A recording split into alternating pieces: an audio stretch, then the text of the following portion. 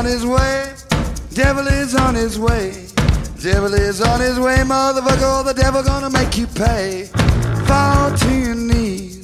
Devil is on his way. Fall to your knees. Devil gonna make you pay. Fall to your knees. Devil is on his way. Motherfucker, he's on his way. Mountain Murders is an Appalachian true crime podcast with cases spanning the 14-state Appalachian region. Mountain Murders includes graphic content and explicit language not suitable for young listeners. Listener discretion is advised. Yeah, dude. Bring it back, y'all. Bring it back. Open up just like that. I need that. I need more of that. More cowbell. Hey, guys. It's Mountain Murders. Hey. I'm Heather. And I'm Dylan, goddammit. Are we stir crazy? I feel like this is Are you recording this? coronavirus log day 1. Oh my God. Are you really recording this? No. Say Good. anything you want. Aha. Hey guys, it's Mountain Murders. I'm Heather. And I'm Dylan. Are you going to talk? Or are you just going to stare at me? Yeah. Oh my God, y'all. He is killing me. He is killing me, Smalls. Okay, you ready? What the fuck? I've been recording this Did whole you really? goddamn time. Goddamn, what is wrong with you? We can't play us screaming. Let's come back from top. Bring it in. No, I'm bringing it. We're doing that No, we shit. can't keep that shit.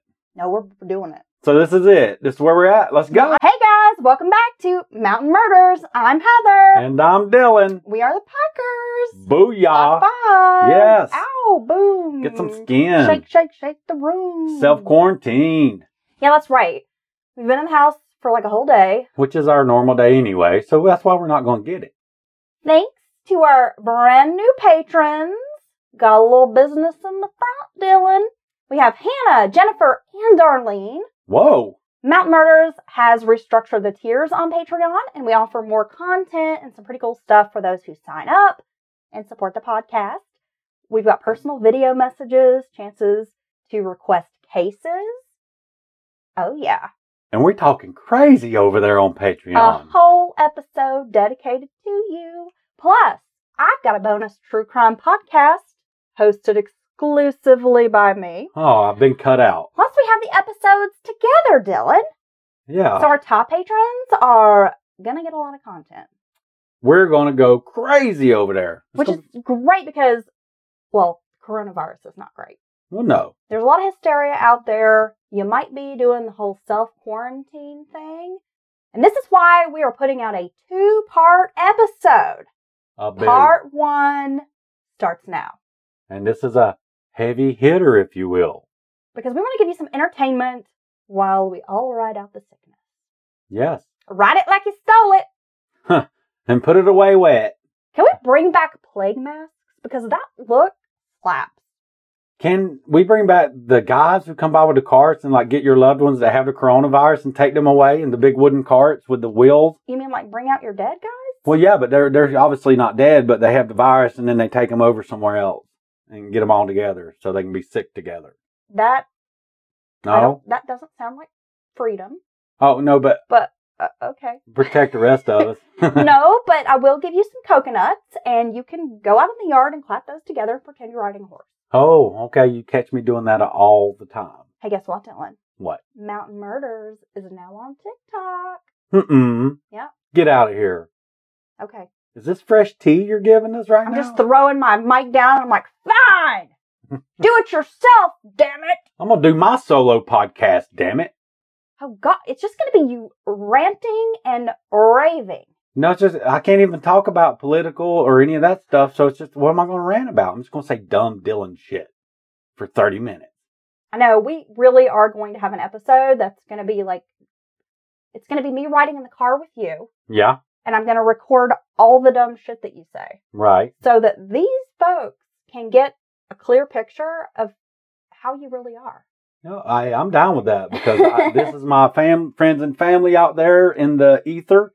And I want them to see and get a clear picture of who I truly am. Oh my God, y'all. Y'all don't even want to know this man. So, yeah, I think they already realized we're probably a little stir crazy. We're hillbillies. Oh, hey, guys. Welcome back to Mountain Murders. I know. We should totally, since we're on TikTok, let's get back Okay. on task, okay? I've had my Ritalin. You haven't. We're on TikTok. You got to find us I have uploaded a lot of stupid videos, some very embarrassing videos of you, Dylan, that you probably don't even know I have on my phone. Right. So those are on TikTok. That better be a damn joke. No. For real. So folks can see how ridiculous and annoying we are in real life. Okay, well, I think I should have had a hand in, like, filtering this content of me, because I feel like I own my image personally. It's copyrighted. And I feel violated. Well, you know what? I hope your insurance pays for a marriage counselor. Okay? It probably doesn't. Well, good. Go fuck off. All right. Because I posted it and that's it. I'm going to have to go to damn TikTok, find Mount Murders, and check this shit out. You can't. You don't even know how to log in. I need you to turn it on.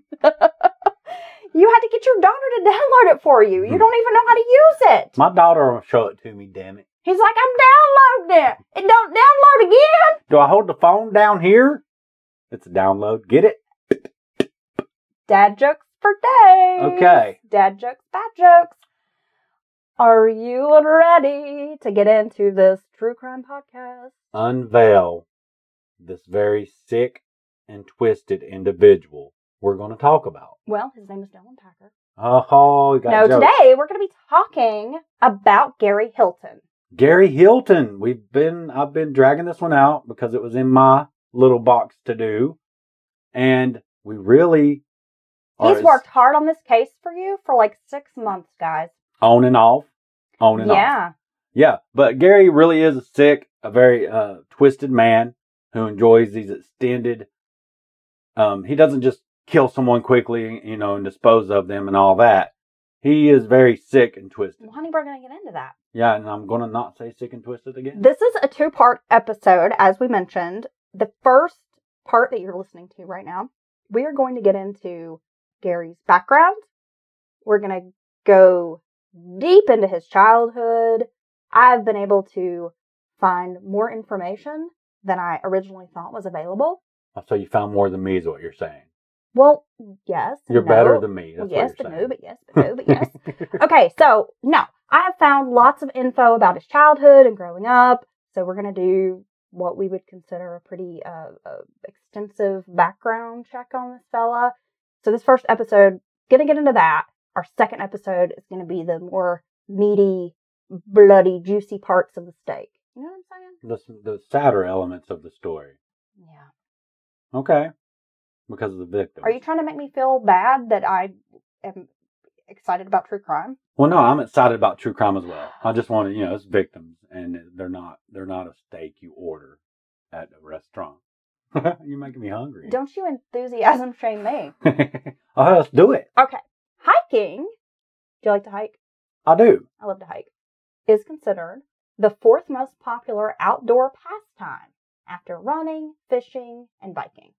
Okay, so that's a pretty big deal. Although I think your favorite outdoor pastime is just smoking, drinking a beer, looking at your phone. On the front stoop. Yeah. Yeah, very close to the refrigerator still. The nature boy, Dylan Packer. Woo! In 2017, 44.9 million people hit trails in the United States. That's a lot of people out and about. That's a big chunk of the nation's population. I mean, that's a lot. Being in nature is good for the mind, body, and soul. In North Carolina's National Forest, we have 1,700 miles of trails, which means a lot of adventure awaits. Most hikers go out on the trail with pleasure in mind. Of course, there are risks. You think about blisters. There could be wild animal attacks. Well, yeah, you can get, poison ivy, poison oak, exposure, some kind of allergic reaction. Dressed. You could eat the wrong berry. Don't eat stuff unless you know what it is. Getting lost, perhaps. Yes. Going off trail, can't find your way back. Or maybe underestimating the amount of drinking water you brought for the few hours outdoors. Yes, I think getting lost is at the top of that list of very dangerous situations you could end up in. Well, I think it's probably safe to say most of us don't venture out with the notion we might encounter a serial killer. No. Gary Michael Hilton was born November 26, 1946 in Atlanta, Georgia. He's a Sagittarius. Now, I've never had positive experiences with male Sagittariuses, this fire sign. Being an archer, we'll see how he adores hunting humans later. Ted Bundy, Dennis Nilsen, Rosemary West, Oh, Sagittarius. Oh, interesting. Being into astrology, I did write horoscopes for a living once. It might make sense that a Sagittarius could be a serial killer, as one of their less attractive traits is a lack of tact and empathy. Well, that's important. According to their star sign. It's important for a serial killer. I'm not saying all those late November to late December folks are out murdering people, but some are. His parents were William and Cleo Hilton. Though the marriage did not last, Gary never knew his biological father. When Gary was born, his father William was with the family for about 3 months before deploying overseas with the military. When he came back to the United States, Cleo was surprised to learn he had a new wife. Oops. Yeah. That's pretty important information for your other wife to know. When Gary was 8, his mother remarried Nilo DeBag. His stepfather was from Argentina, growing up in a very strict environment, which he then applied to his own parenting style. Nilo worked with racehorses. In 1958, the family moved to Florida. They traveled quite a bit for Nilo's job. They relocated every 3 to 4 months. And that's tough on anybody. Especially a kid. Yeah, I know I moved a lot as a kid. Being the new kid? Yeah. Every 3 to 4 months? Well, you don't develop those long-term relationships with people, you see somebody that's known somebody since kindergarten and they're best friends now. And it's tough. I didn't develop those as a child because we moved around quite a bit to different areas. I imagine even for a kid of normal to high intelligence, it would be difficult to keep up academically. Because every school is probably at a different portion of the school year. So you may not consistently learn throughout the year, right? Well, and then is that tricky? The whole thing of moving is, it's tough, and getting settled back in and then getting in your groove. And you just really never get a chance to do that. And that's every 3 or 4 months. That'd be horrible. Well, the moves didn't give Gary much chance to establish normalcy at any school. But Gary did have an opportunity to help care for the horses with his stepdad. That'd be pretty cool. Well, if you like horses, unless you're scared to death of them like me. Although Nilo never physically abused Gary, there was a lot of emotional abuse. Nilo was a man who demanded perfection. He would berate, belittle, and lash out at Gary for the smallest mistake. Constant emotional abuse can be just as detrimental as physical abuse. Just constantly, you never do the right thing. You always have someone on your back. As a child, I could imagine. You might have been better off if you just slapped him through the damn face and be done with it. You've met my dad. Oh. Yeah, I have. He was the kind of man that believed his word was it. The my way or the highway kind of guy. He yelled and everyone obeyed. Or else. Nilo was also a bit jealous of any attention Cleo showered upon her son.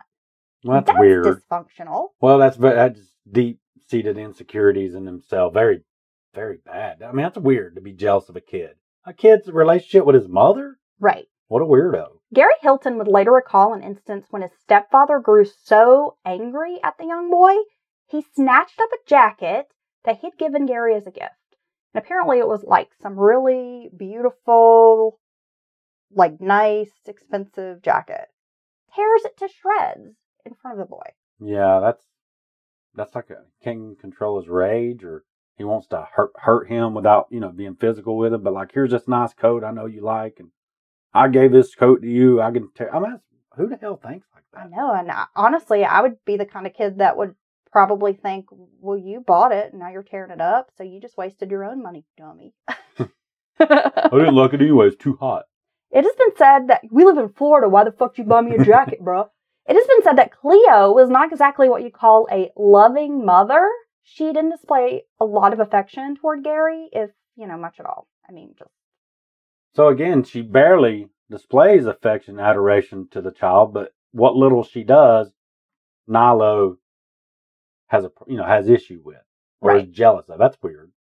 When Gary was 10, he was scalped by a Murphy bed in an accident, which led to 200 stitches and time recovering in the hospital. So if people don't know, the Murphy bed are the beds that literally fold up against the wall, typically used in areas that have, not a lot of room or like one room. Studio apartments and things. Yeah. So I'm going to guess it sounds like the bed came down. They typically come down slowly no matter what you do. So yeah, so it come down, whacked him in the head. As we've heard time and time again, traumatic brain injuries are a bitch. Damage to the frontal lobe has a greater impact on a person's impulse control and ability to exercise judgment. We've heard that more than once in stories. Children who suffer from traumatic brain injuries are more likely to develop psychological problems such as schizophrenia and bipolar disorder. Gary also suffered from rheumatic fever when he was a kid, which, later specialists, psychiatrists will say that also could have affected him. Well, with a super high fever associated with that. Well, and a traumatic brain injury. Well, yeah, and super high fever can, cause brain issues and damage of certain types, I'm sure. It is also reported that Hilton was a thief in childhood, stealing from others, shoplifting. A girlfriend whom had dated Hilton in their early teenage years confided in a reporter that he harbored a deep, dark secret. According to Hilton, he had an incestuous relationship with his mother when he was a young boy. Oh, check another one off the list. Although I've not been able to confirm this information, it's hearsay. Now, we were going over our notes in your story there, and I saw some of that as well when I researched it, and I had a strange thought about that. Can I share it? Yes.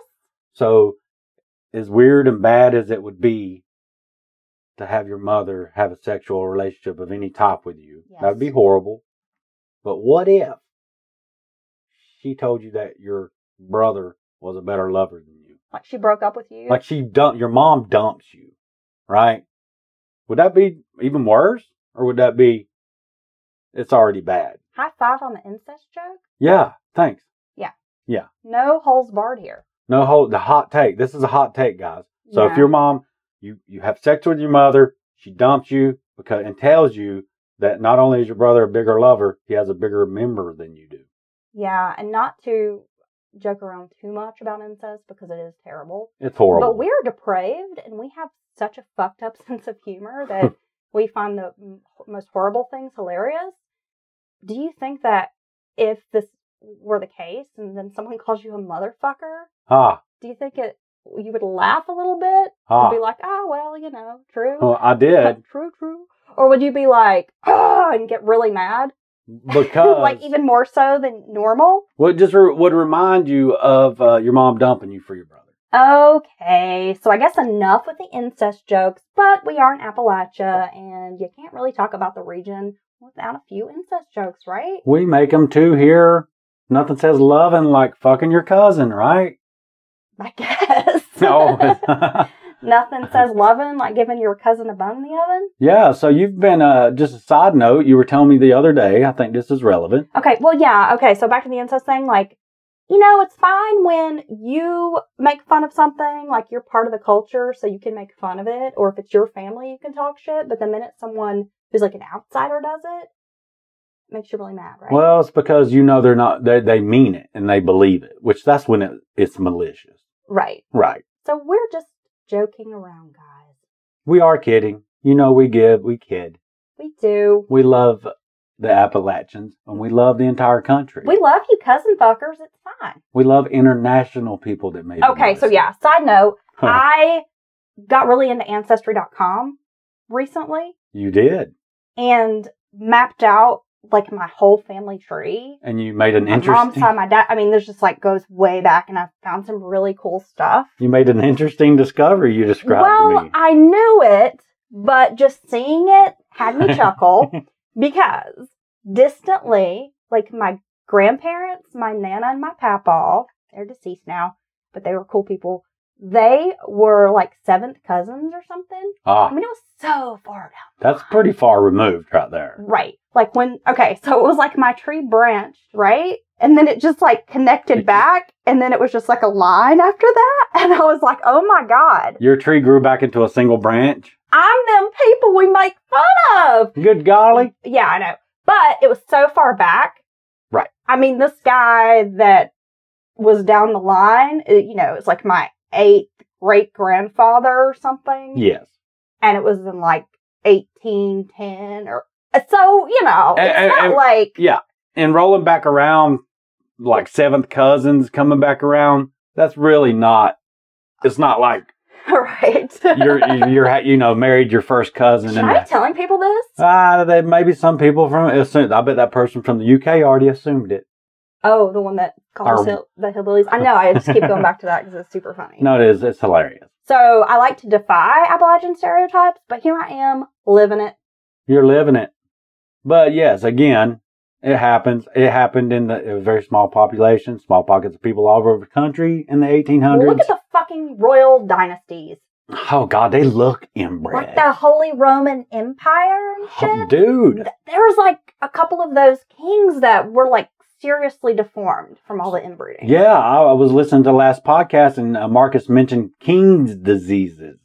And which I'm going to dig into that more just from a personal perspective. Yeah, I remember like learning about that stuff. But I'm sure all that stuff was because of coming back around, getting doubled up chromosomes of bad ones and all that. Well, yeah, because it was like marry a royal cousin and keep the bloodline and the family pure. Hey, can I say that the royal families left in any part of the country, or part of the world rather, they got them really close eyes. They look like, peaked looks. They just look like sickly, like frail.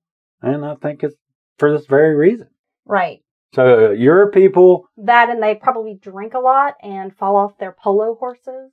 They do. That does happen. Okay. And it's hard walking on top of peasants all the time. Okay. Tough. So now that we know that, like, my family, we're all cousins or whatever, let's get back to the story. Yes. Okay. Hilton's family finally settled in Hialeah, Florida. I hope I'm saying that correctly. I guess. During this time, Gary was able to stay in one place long enough to make some friends at school. And though he was a quiet kid, he did kind of keep to himself. But he didn't go out a whole lot to play or engage in social activities. But it was more than usual. A little bit. He's had a chance to settle down. Trying to break out of that shell. Stay in the same place. That's probably a lot better for a young person. Gary's IQ is about 120. It's a little higher than average, isn't it? Is that average? I think average is like 100 to 120, something like that. I don't know. Mine's like 250. Well, he loved history and reading, though he was an underachiever. Didn't really care about school, making the good grades. He was gifted a Dalmatian when they made this move to Hialeah, which he adored. Unable to connect with his parents, he began turning to dogs for an emotional connection. Okay. He is like an emotional support dog. Yeah, so not a lot of friends. Before that was hip. His mom's kind of cold. His stepdaddy sounds like an asshole. Nilo sounds like an asshole. And so, yeah, he's not making any interpersonal connections with the other people. So that's not a big... Some people just relate to animals better. By 13, Nilo and Cleo's marriage was on the rocks. The pair separated, but Nilo continuously hounded Cleo to get back together. During one of those occasions, Gary confronted his stepfather with a shotgun. And you might be asking, where did he get a shotgun? Well, his friend had left it at the house. Pulls the shotgun. He tells Nilo, if you don't leave the house and stay away from my mom, I'm going to kill you. So he's trying to protect his mother? Yes. Well, that's noble. Nilo pulled a mattress off the bed, holding it in front of him, and then dared Gary to shoot him. Probably not a good move. Gary pulled the trigger. I don't blame Gary, honestly, in this instance. Nilo was not seriously injured, but he did press charges. Gary was sent to live with another family, and from what I understand, it was considered like a foster home, but these were like family friends, so it wasn't like he was sent to live with complete strangers. So it wasn't like the state intervened, placed him somewhere else. It's more like, will you let Gary come stay with you for a while? We're having issues. And before he was sent to the foster care, like right after the shooting, he spent some time in a mental hospital. Getting evaluated, right. All that. Released, goes to this like foster family. Friends would say that while he was in foster care, he actually seemed more relaxed and a lot happier than before. Well, he probably was. His foster father came out later and talked about Gary's behavior and described him as just being a normal teenager. Like he didn't really understand why there was so much conflict in the home. Right. And why Gary's behavior was such a huge problem in this household. He was like, he just does normal teenage kid things. So if they are friendly with the family, they probably have their own ideas about what's going on in that home. And they're seeing evidence of it. He's at our home. He seems happy. He's normal. We're not, he's not doing crazy stuff. So yeah. Yeah, it was like hanging out with the family. They would go fishing. Be normal. Seemed like he was really soaking up this, kind of stable, more normal home life. He's probably glad to be there. In high school, Gary was active in the band. He liked music and really enjoyed playing music, but he ended his high school career early, dropping out to join the Army. From 1964 to 1967, he was stationed in Germany where he earned his GED. He also met and married his first wife, Ursula, when he was 21. By the way, can I just say, Ursula is such a cool name. I love that. You would name a kid Ursula? Yeah. Okay. Ursula Elvira. Oh. It's a great name, right? That's pretty cool. Gary was only one of 19 soldiers assigned to the Davy Crockett platoon. I'm going to tell you about this unique unit. They had an important job, didn't they? This unit was tasked with directing and deploying the Davy Crockett missile, an XM-388 nuclear projectile, the smallest nuclear weapon developed by the U.S. military, designed for use against the Soviet Union in case the Cold War broke out. And when I say this is like a small nuclear weapon, it is seriously like the measurements. And I know a little bit about artillery, I guess, but not, I don't know a ton, but it was like giving measurements of like millimeters. Right. I mean, so it seems like it's a pretty good targeted missile, So yeah, I know a little. So when they first dropped the bombs, first thing the military wanted, instead of like the atom bomb and yes, the first two, right, on Japan. First thing, because it was a big clunky thing that they didn't even know if it was. I mean, it's big as a damn car. They're just like, and you've seen the devastating effects. So the military is like, can you downsize that into a tactical form, battlefield ready that I can use in direct conflict with another army. And spare civilian casualties. Top priority. Well, and us too, because if I'm a valley over from the position of the enemy and I explode one of the two big boys, if you will, we're all dead. They wanted small, they wanted tactical, where it can be deployed in real time, on the battlefield. This sounds like an actual culmination of that very program to give them tactical nukes. Well, with the kind of stress that Gary was under being assigned to this unit, I mean, it's kind of no surprise he started to crack under pressure. I'd say they weren't the usual. I'm sure it's stressful being a military period, but they were very top secret, big deal. Do your job. It's a very important job. You're handling these damn things that could blow everything up. Yeah, I'd say that'd be pretty stressful. Gary began having mental problems. He started hearing voices, eventually having a full-blown schizophrenic breakdown.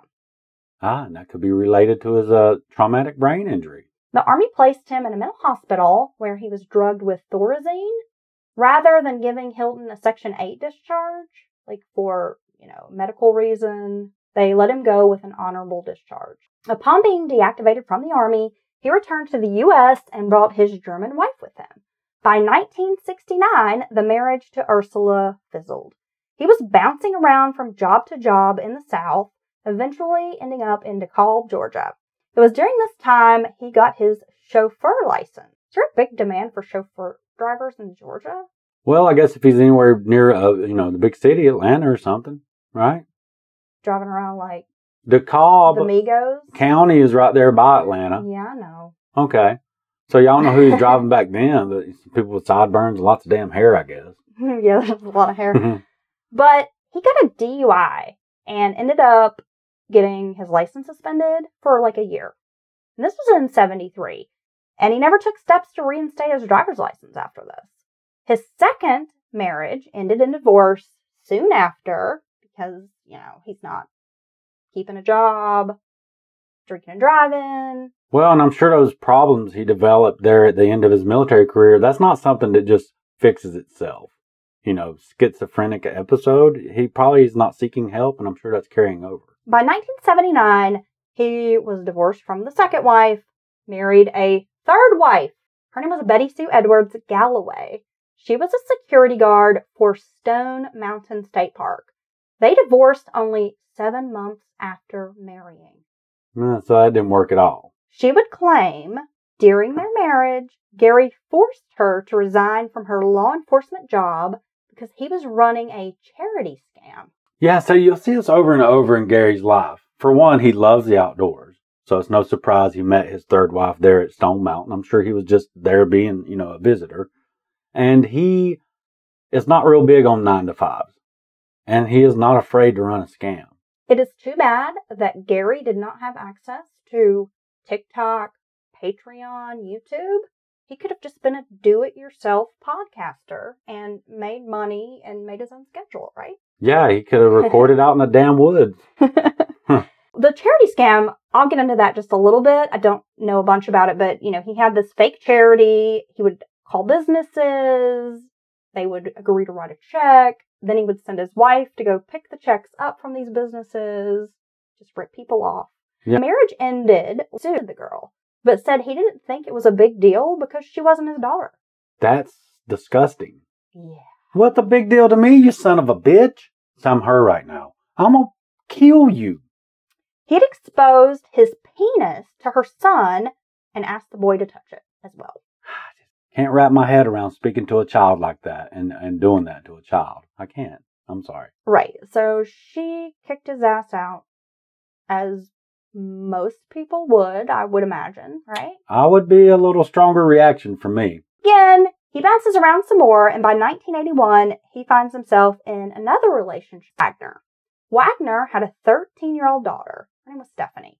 Gary became a father figure to her. For 2 years that he dated Constance, he was very active in Stephanie's life. He drove her to school, made her eat properly, always made sure she had a nice, hearty breakfast before school, came to her ball games, gave her money. You think it's because he liked her? Was really active in her life?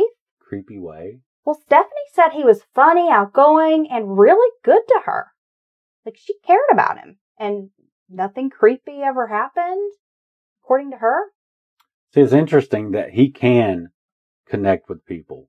He can't, yes, these are failed marriages, but he keeps finding someone else willing to marry him.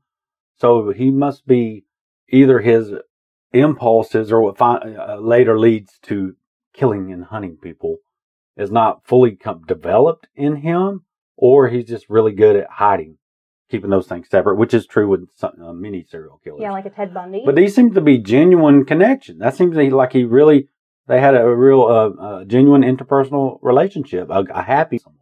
I find the fact that Gary, this maniac person who is now in prison, oops, spoiler alert, have multiple marriages. And be brought into their existing, children's lives. They already got kids, so they don't have a problem bringing this guy into the household and actually, in this case here, letting him assume the father figure, which is a big deal, to a 13-year-old daughter. That's that time when I feel like girls and boys, but girls especially, really need a connection with a male figure in their life. In 1983, Gary was arrested for carrying a pistol without a license and a drug charge. And I think it was weed. During the late 80s, Hilton would have brushes with the law, including fraud charges, or what they call theft by deception, as well as drug offenses. It was in 1994 that he was charged with 21 counts of solicitation. Now, at first, I thought, this dude is into prostitutes, right? That's your first thought. This was actually for the act of soliciting. Him trying to get one of his scams off. I did discover that in my research. So it's not prostitutes. It is actually going to someone and soliciting his wares, the goods, whatever scam. And all you see the door signs on all the doors, no soliciting. That's actually a thing. So that's what that was about. Well, yeah. So I'm going to tell you a little bit more about what that was about. He stole books from the American Book Display Company. He was hired to be a bookseller, but instead he took the books, ran off, and tried to sell them for his own profit. So he's always looking for that get rich quick scheme, anything to keep him so he can go do what he likes. Go be in nature, smoke some pot, and just do his own thing. But 21 counts, that seems like a lot. Yeah, I'm going to guess they hammered him and they got him on every instance. Either he contacted someone else and tried to sell the books, or you know how they load the charges up on you. He was given 10 years probation. Oddly enough, in 1995, Hilton worked on the movie Deadly Run. I thought this was very interesting. Now, he claims he was a producer of this movie, although I don't believe he has a producer's credit. No, but he had a big hand in the idea of the movie. He sold the filmmaker on this idea about a serial killer who murdered women in the woods. How crazy is that? Yeah. And so the filmmaker's like, your story is compelling, right? He wants to I want to make this movie. This is a great idea you got. It seems real. You know why? It's because this son of a bitch is something he thinks about. This is like a really low budget indie horror type of film. I wonder if we can find it. That's our mission while we're quarantined. Okay. Hilton was dependent on drugs and alcohol, often using Quaaludes and LSD. Now, I don't know a whole lot about Quaaludes. Now, I know they were like really popular in like the 70s and early 80s. And then they were just banned. Right. But, I mean, what does Quaaludes... I mean, I know what LSD does, not from personal experience, because I'm a square, but like what kind of high do you get from Quaaludes? Again, I'm like you. It's just some mythical thing you hear about. Our parents talk about people being on ludes. I think it's a downer. Like in the disco days? I think it's a downer. I don't think it's a stimulant. That's all I know about it. I was thinking that. So maybe using the Quaaludes was his way of self-medicating and coping with his mental illness. And I'm sure that's why I'm sure that's why he probably preferred to smoke pot and things like that. I'm sure his brain was just all over the place. He couldn't hold down a steady job other than working occasionally as a telemarketer. He had periods of joblessness and homelessness during this time. He had a really hard time just functioning in society. Yeah. Just being like a regular, working, tax-paying, law-abiding citizen. But it's interesting. It seems like when he wants to, he can do it. But in short increments. Short increments, and he has to want, for some reason, be compelled to just act normal and go through a normal day. But he's not scared to live out of his vehicle and just be floating around and not know where his next meal's coming from. He's kind of a drifter type, loner. Yeah, definitely. It was on December 1st, 1994, a woman named Melissa Witt disappeared from a bowling alley parking lot in Fort Smith, Arkansas. Her lifeless nude body was found about 60 miles away near Turner Bend, which is located in the Ozark National Forest. Her murder remains unsolved, and there are quite a few suspects, but Hilton has not been ruled out in the crime. Her murder has haunting similarities to Gary's later victims. It does. It nails it because you'll get into that, but there's multiple big similarities there. In 1997, after having burned through a plethora of jobs, Hilton met a man named John Tabor who owned insulated wall systems. He hired Gary to work for him selling siding and giving him a place to live. I believe it was like a trailer or something like on the property of the business. Yeah, it was nothing fancy. It's almost like either a trailer or like a back room. Camper, yeah. Yeah. Office apartment, something like that. Yes. But this is in Georgia. And during this time, Hilton managed to be a fairly good employee for Tabor. Well, I think because of the nature of the job, he's doing siding. I think people our age remember when that was a big deal, right? People come by and literally try to sell your parents siding. But I think it wasn't like a 9 to 5. He could make his calls when he wanted. This guy's, he's got room and board, so there's less pressure with the rent and things like that. And I think it was one of those things he could do when he wanted and still do the things he liked. So I think that's how he was able to stick with it for a decade. Well, and I think we're seeing a pattern here that Hilton clearly had struggles functioning in society. Yes. And as you said, he could do it for some period of time, a year, maybe 2 years, but then it was like the urge would overtake him. He just couldn't do this anymore. He didn't want to do it. Free, right? Yeah. But it seems like the times when he can kind of function, it's because there's a benefit to him. Very much so. Like the long play. Yes. Like he can take advantage of the situation. Yes. Like I can be a normal, good, decent guy. good boyfriend, take care of your kid for 2 years because you're working, you're paying the bills, I'm living in your house. I'm floating around doing what I want to do. Right. Exactly. I think it definitely comes down to it. He's a super narcissistic person. Watched so many hours of interviews with him. Like, maybe if he didn't struggle with mental illness or had channeled it in another way, I mean, I feel like this guy could have either been like a CEO or some con artist running a pawn. He had, there has to be, he has to have been, he looks scary to me. This guy, I think you can see them when people talk about evil, true evil, madness. The more and more I spent looking at his pictures, watching him talk to investigators, even in normal conversations, he looks scary. But he has to have some element of charisma. It has to be able to turn it on and off to, get in good with people. He got in good with this guy, and this guy's trusting him to a major degree. The multiple women, bringing them into their lives. Well, and that's the thing is, like, Gary wasn't a horrible looking guy. No, not say when I didn't see any young pictures. I mean, he was definitely not like a Jerry Brudos or something, like, ooh. But he wasn't a bad looking guy, and even now he's got the whole silver fox thing going on. Yes, and he has a little bit hooded eyes. And I think, okay, so if he could turn on the charm and fake fun and interesting, he's outdoorsy. Play that part. I could see him seeming manly, rugged, like interesting. Right. Yeah. Okay. You want to have sex with Gary Hilton? No, but I'll be honest. If I had to fuck a serial killer, Ed Kemper. Young Ed Kemper. Yeah, young Ed Kemper. I thought he was hot. What about the guy that does him on Mindhunters? Does he turn you on? That's a big dude. I mean, he's cute. Yeah. He's tall and he seems smart. Beefy. I don't want to have sex with him, but I could see you want to have sex with him. He's got that bushy mustache and like those glasses. I don't want to derail the story.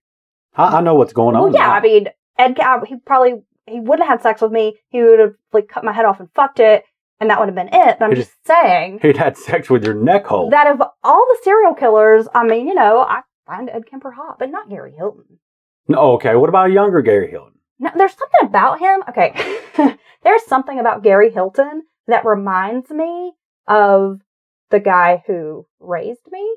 Okay, so my parents divorced when I was not super young. So not your biological father, but was a young kid. And my mom had this long-term relationship with a guy, like 14, 15 years. Okay. So, of course, my childhood, early teens, into my teenage years, they didn't split up until I was like 25 or something. So he was in your life for a very long time. So he raised me. I mean, he was in my home, taking care of me, the father figure, making sure, dinner's ready. Do you have what you need? That kind of thing. And he was not a serial killer. He's a really nice man, but had that look of Gary Hilton. So when I look at him, I think he kind of looks like that guy. So you can't sex up Gary because you remind you of your stepfather. Right. Let's get back on We track. are off track here. We are. It was during this time that a doctor prescribed Hilton Ritalin. Now, if you're not familiar, Ritalin is a stimulant prescribed to people who have ADD. But Hilton did not have ADD, and this medication affected him adversely. Now, it's my understanding, and I'm fairly innocent when it comes to drugs, but that if you have attention deficit disorder or ADHD, or a couple of other things, that this stimulant, it kind of mellows you, it helps you focus, and you seem normal, but maybe a little more sharp. Right. I just keep throwing around the word normal, but it helps. What's normal, man? But people who take it like recreationally and stuff, it's because it like fucks you up. Well, it's basically an amphetamine, or is derived from it. And yes, you get all wired up like you did the drugs. So yeah, if you don't need it for those reasons you just described, it totally stimulates you. And yeah. And this is what was happening. Tabor described Hilton as, he'd been a good employee, and they seemed to have a good relationship, close, were friendly to each other. He made the man money. Trusted him. Hey, you can stay in my business. I'm going to help you out. But by 2005, and this was around the time that he started taking the Ritalin, he started exhibiting like this really odd behavior, and it really disrupted the workplace. Taylor believed Gary amped up after being prescribed the medication. He seemed paranoid, exhibited manic behavior, talked nonstop, Just would not shut up. These are all... And really incoherent ramblings. This is just like he's doing the meth. Yeah. Angry, confrontational. They had a big blowout fight when Gary accused his boss of cheating him out of money. Soon he lost his job, finding himself homeless, which will be the lifestyle he lives for the rest of our story. Yes. Do you have more on Tabor? I don't. Because, yes, so at the end of all that, you had this long relationship, mutually beneficial. Like you say, when Gary can get something out of it, he can be cool and good. He's making this guy money. He's happy with the arrangement. But then he gets on the Ritalin, and it sounds like he was abusing, not even just taking it daily, as if it were. Sounds like he's abusing it. I did read an article where it said he was popping them. Right. Like he's eating candy. 3 or 4. Right. So he's exhibiting all the behaviors of someone who uses something like cocaine or methamphetamines, and with all the irritability. Yeah, just leave that in so people know I'm stupid. And with all those are classic signs of that.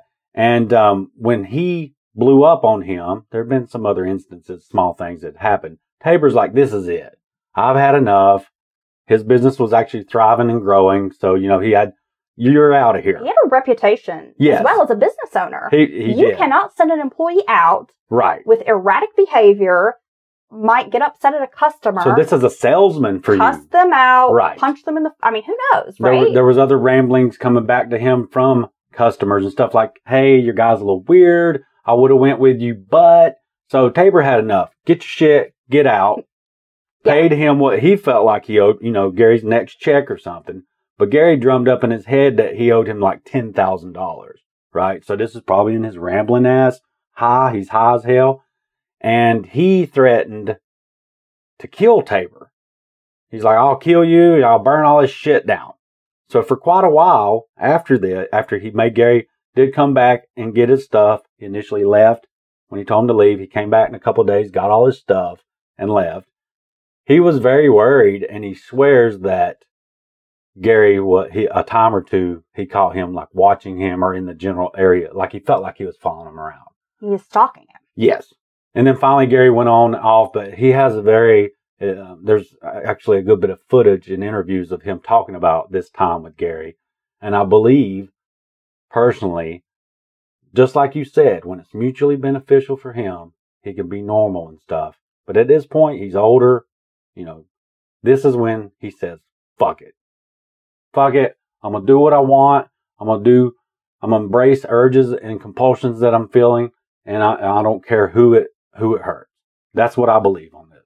Oh, yeah. And and you couple it with basically like being a drug addict. Well, yeah. Now he's used drugs, and that's I don't know what doctor prescribed him Ritalin, but, there should be some malpractice or something there. Well, I'm sure that happened a lot back then. It just seems to me like schizophrenia, that Ritalin would not be what you would give a schizophrenic person. No. And as he gets older, I know it develops early on with the males especially.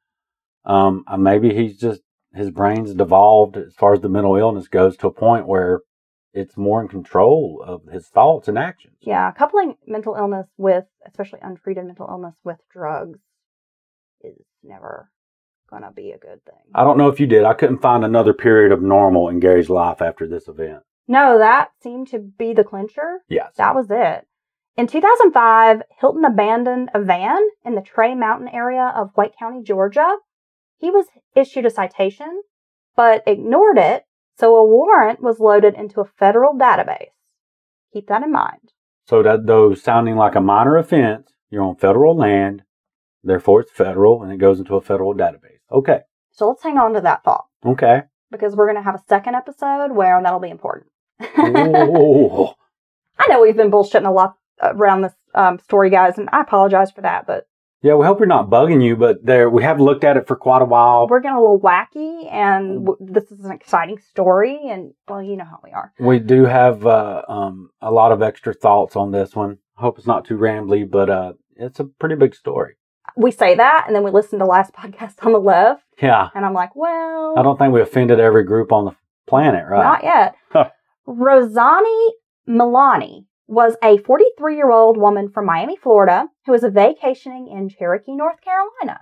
Hey, we used to live there. You've been there before. I've been down by that casino. No, we lived in Whittier, but that was fairly close to the casino. 10 minutes away. On December 7th, 2005, Sassy, as she was called by her family and friends, phoned her father from the Ramada Inn Motel where she was staying. She told him her plans were to go hiking, and she was really interested in trying out the Appalachian Trail. Yeah, because that's very close to an entrance to the trail, right? Near Bryson City, Yes. On this day, she was spotted in Bryson City where she rented a storage space at Ye Old Mini Storage on River Street. After this, the woman vanished. Her suitcase, carry-on, laptop, sleeping bag, camera, cell phone, all the other personal items you would have on vacation, never recovered. Never recovered. No money was taken from her bank account. Just vanished. But 2 years later, after her disappearance, a local newspaper had ran a story about this missing woman in the area. Right. Be on the lookout if anyone knows anything, one of those call the Crime Stoppers, phone number, that kind of stuff. A store clerk recognized the woman in the picture and recalled selling her a backpack. And she remembered a rather disturbing story. A man who seemed to be about 60 years old with graying hair at his temples was with this woman. He said he was a traveling preacher and that he was going from campground to campground to minister. Now, I know preachers go from different churches and on a circuit and have a guest sermon. I know that happens nowadays, but do people riding a wagon around and lecture the people? A traveling preacher that seems a little dated to me for him to say that. I mean, maybe. From campground to campground? Well, that seems reasonable to me. Does it really? I guess you're doing it for your own personal, that's what, you feel a calling maybe? Okay, all right. He's a traveling. It's the same as a sidewalk preacher. So she's seen in the store with this older gentleman. The clerk recalled Milani seeming very nervous during the transaction. That really stood out to her. Not really saying much. Hilton had a very strong resemblance to this man. She ended up working with a private detective who was investigating the case. They came up with a composite sketch. And if you compare Hilton to this sketch, looks just fucking like him. He has a very specific face. He does. He does. It's not generic in any way. If you've seen him, you would recognize him years later. He does. And this sketch looks just fucking like him. It's spot on. It's like an artist was looking at him when he drew it. Yeah. People think that he could have been responsible for her disappearance. Milani suffered from bipolar disorder, but her father stated he didn't believe that she would run away or kill herself. She was in constant contact with him. This was a family, they spoke every day. Yeah, and she's talking about something, she's happy. She's talking about trying out new things. The Appalachian Trail is there. She has all this gear. It sounds like something she's into. So yeah, it doesn't add up that she would just disappear. Hilton, along with his dog Dandy, hit the open road in his Chevy Astro van, living in a van down by the river. Hilton was popping the Ritalin as the two departed Georgia in 2007, entering into North Carolina. He headed for the Pisgah National Forest. Pisgah National Forest is a gorgeous area, folks. If you've never visited this area, you need to take a vacation here. Yeah, if you like hiking in the outdoors all around this country. If you love mountain beauty, yes, this is the spot. It's one of the prettiest parts that I've seen. Pisgah Forest is gorgeous. There are 2 designated wilderness areas, as well as the Cradle of Forestry. If you're not familiar with that, it is the first school of forestry in the country. Yes, it was. And it's located in Transylvania County. But now it's, open to the public. They have cool, woodsman, events there. A lot of information on local plants and just the whole idea of arborists. Yes, just lots of information. Conservation. It's really nice. And the wilderness area there, that's the Shining Rock Wilderness. Yes. Right? I think so. There's sliding rock. Yes. So many waterfalls, hardwood forests, cascading waterfalls. In this area where the Cradle of Forestry is located, that's called Transylvania County. You may have heard of Brevard, North Carolina. I want to drink your blood. So Transylvania County, they call that Land of the Waterfalls. There's a lot. I've seen quite a few out there. I mean, some of them are easy to access and right off the road. There's some really pretty. I can't remember the exact number of like how many waterfalls they boast in this area. I know how many it is. How? A shitload. Hello. Yeah, it's a lot, but it's gorgeous. It is. Gary's going to the Pisgah National Forest. So October 21st, 2007, John and Irene Bryant, a couple in their 80s who had been married for 55 years. So old school, loving couple, been through everything, still together. They were hiking together in the Pisgah National Forest, enjoying a brilliant fall color season. John was a passionate outdoorsman who loved hiking so much he'd conquered the entirety of the Appalachian Trail, that's over 2,000 miles, battling arthritis to do it. Irene was the same in her love for the outdoors. The pair was known to take weekly hikes together, and they would go on these spur-of-the-moment exotic vacations. Age was nothing but a number when it came to these two. Oh, they were young at heart, very active, passionate, and they really enjoyed each other's company. They sound like so much fun, and they're here they are in their elder years, doing what they love. I will post a photo of them together. Yes. They just look really cute, and you can tell they are in love. They're in love. Well, at some point on this nature walk, the couple encountered then 61-year-old Gary Hilton. They were only 20 miles from their home. About 50 yards from where the Bryants had parked their Ford Escape on Yellow Gap Road, Irene's body is discovered. Missing for 3 weeks, she had died from blunt force trauma to the head. She had been covered with a few twigs and leaves, but John was nowhere to be found. They did an extensive search of this area, trying to locate John. No luck. Now, a few days after the couple had gone missing, their debit card was used to withdraw $300 in Ducktown, Tennessee. The security video from the ATM showed a person in a hooded yellow raincoat. Got the hood pulled down. Yes. Oh. Kind of low, covering their face. He's aware of the cameras, obviously. Yeah, so they couldn't really make out, like, if this was John, who this person was. But got this video of him getting money out of the ATM. After securing the PIN number and the money, Hilton drove the elderly man to the Nantahala National Forest, where he shot him with a .22 Magnum firearm in the head. Now, that's quite a ways from where they encountered Gary and his wife was killed, correct? I think we make sure people know that. Yeah, I would say, well, you've got to imagine. So if they're in Transylvania County and the location of Ducktown, that's going to be a few hours away. Okay. That's going to be at least 2-3 hours drive. From Transylvania County to Ducktown, Tennessee. To Ducktown. And then to Nantahala? And then back to Nantahala, which Tennessee, you can get to Nantahala Forest. It's not that far away. But from Nantahala to Pisgah Forest, right, that's a drive. So that's like got a good hour and a half distance. So he ends up well removed from where he encountered Gary. His wife was killed. Gary keeps him alive, takes him with him, gets his debit card information eventually, and the right proper PIN. Probably gets out the the maximum that you can withdraw like in a day. That sounds about right. Right? And now that he knows it works. This is a formula we're going to stick with. It is a formula we're going to stick with. Later, and we'll get into this, but John Bryant's DNA is going to be found in Hilton's van. Those poor, poor people. I actually remember this particular story of the Gary Hilton because it's local. People still talk about this. It is local. And people... I hear people now. And if you say, I'm going hiking, or we are going to go to, oh, you be careful. Remember those people they found? Yes. And it's this couple. And look how long her body was barely hidden, but yet it was weeks before she was discovered. So I think that can help people who haven't been out on the trails and in these areas understand that they're far removed from what you consider town or civilization. And some of these parking areas and trailheads are... Yeah, well, some of the trailheads do have like a parking area. Right. Right? But some of these trails... just pull-offs. They're pull-offs. Right. And you may have to... There may not even be like a trail to get down to the trail. Yes. So you're careening...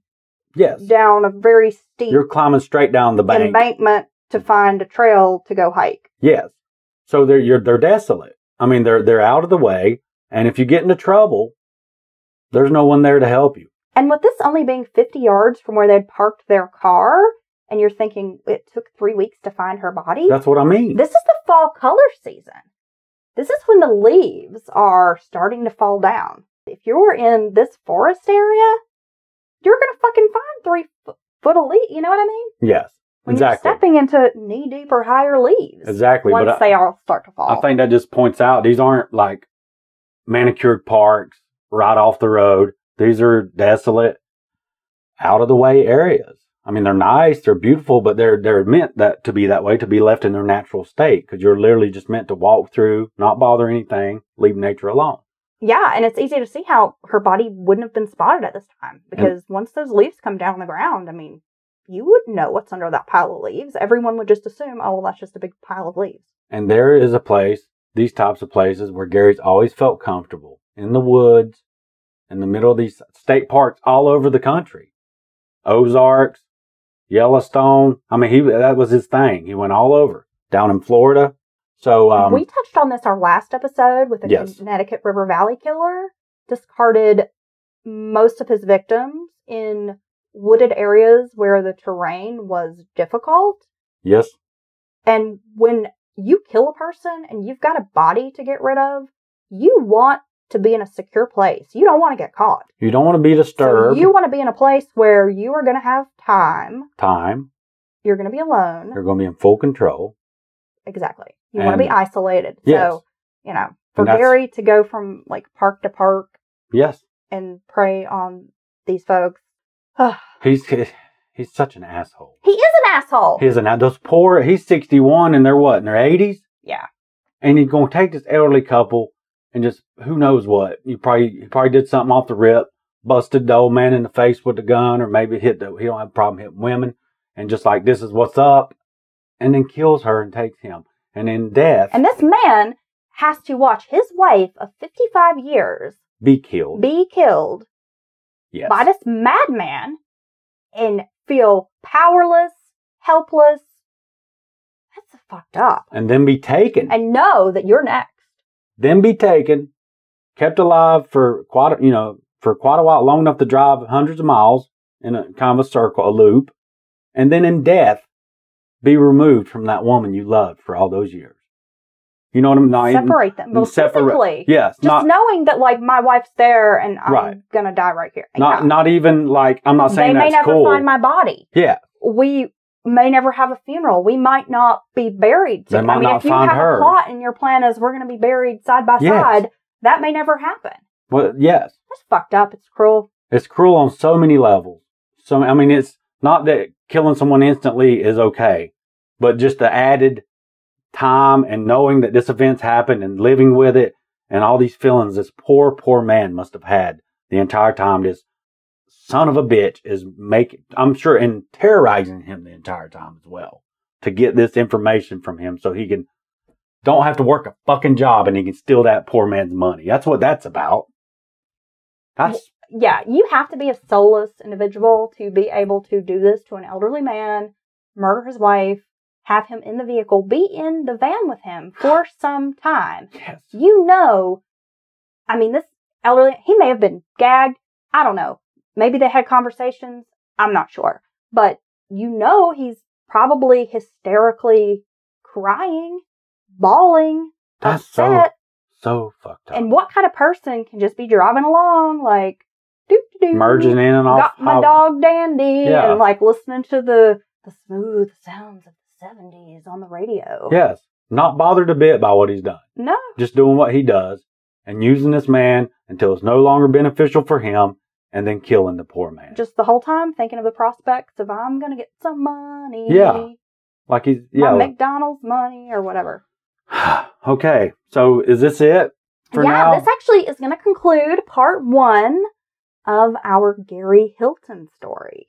Yes, it's a very sad story. He's a horrible, like all the ones we talk about, especially the multiple killers. But we did carry on a little bit, but I think that just comes from our excitement. And just because of excitement might not be the right word. What I'm trying to say is we're passionate about true crime. This was a big case. And well, people who listen to Mountain Murders, they know. I'm not going to apologize to them. Yeah. We're not going to. Y'all are friends and family. We ramble a little bit, but... Yeah, friends in our Mountain Murder family. But we hope you enjoyed it to the best degree that you can. And we will be back with another part, because at this point, this is a starting point for Gary. Well, for the ending act of Gary, if you will, because I know that there's the girl in Bryson and probably other people that he had affected earlier on in his life. Well, when I started crafting this, and you did so much work, Dylan. I did really study this for a long time. Of you. I couldn't find all my notes, but I think you can tell. I really wanted to get as much information on Gary Hilton as possible. I didn't really know much about him at all. I didn't either. And there's not great detail out there about his childhood, his early life, his background. No. Not a lot about his crimes. Yes.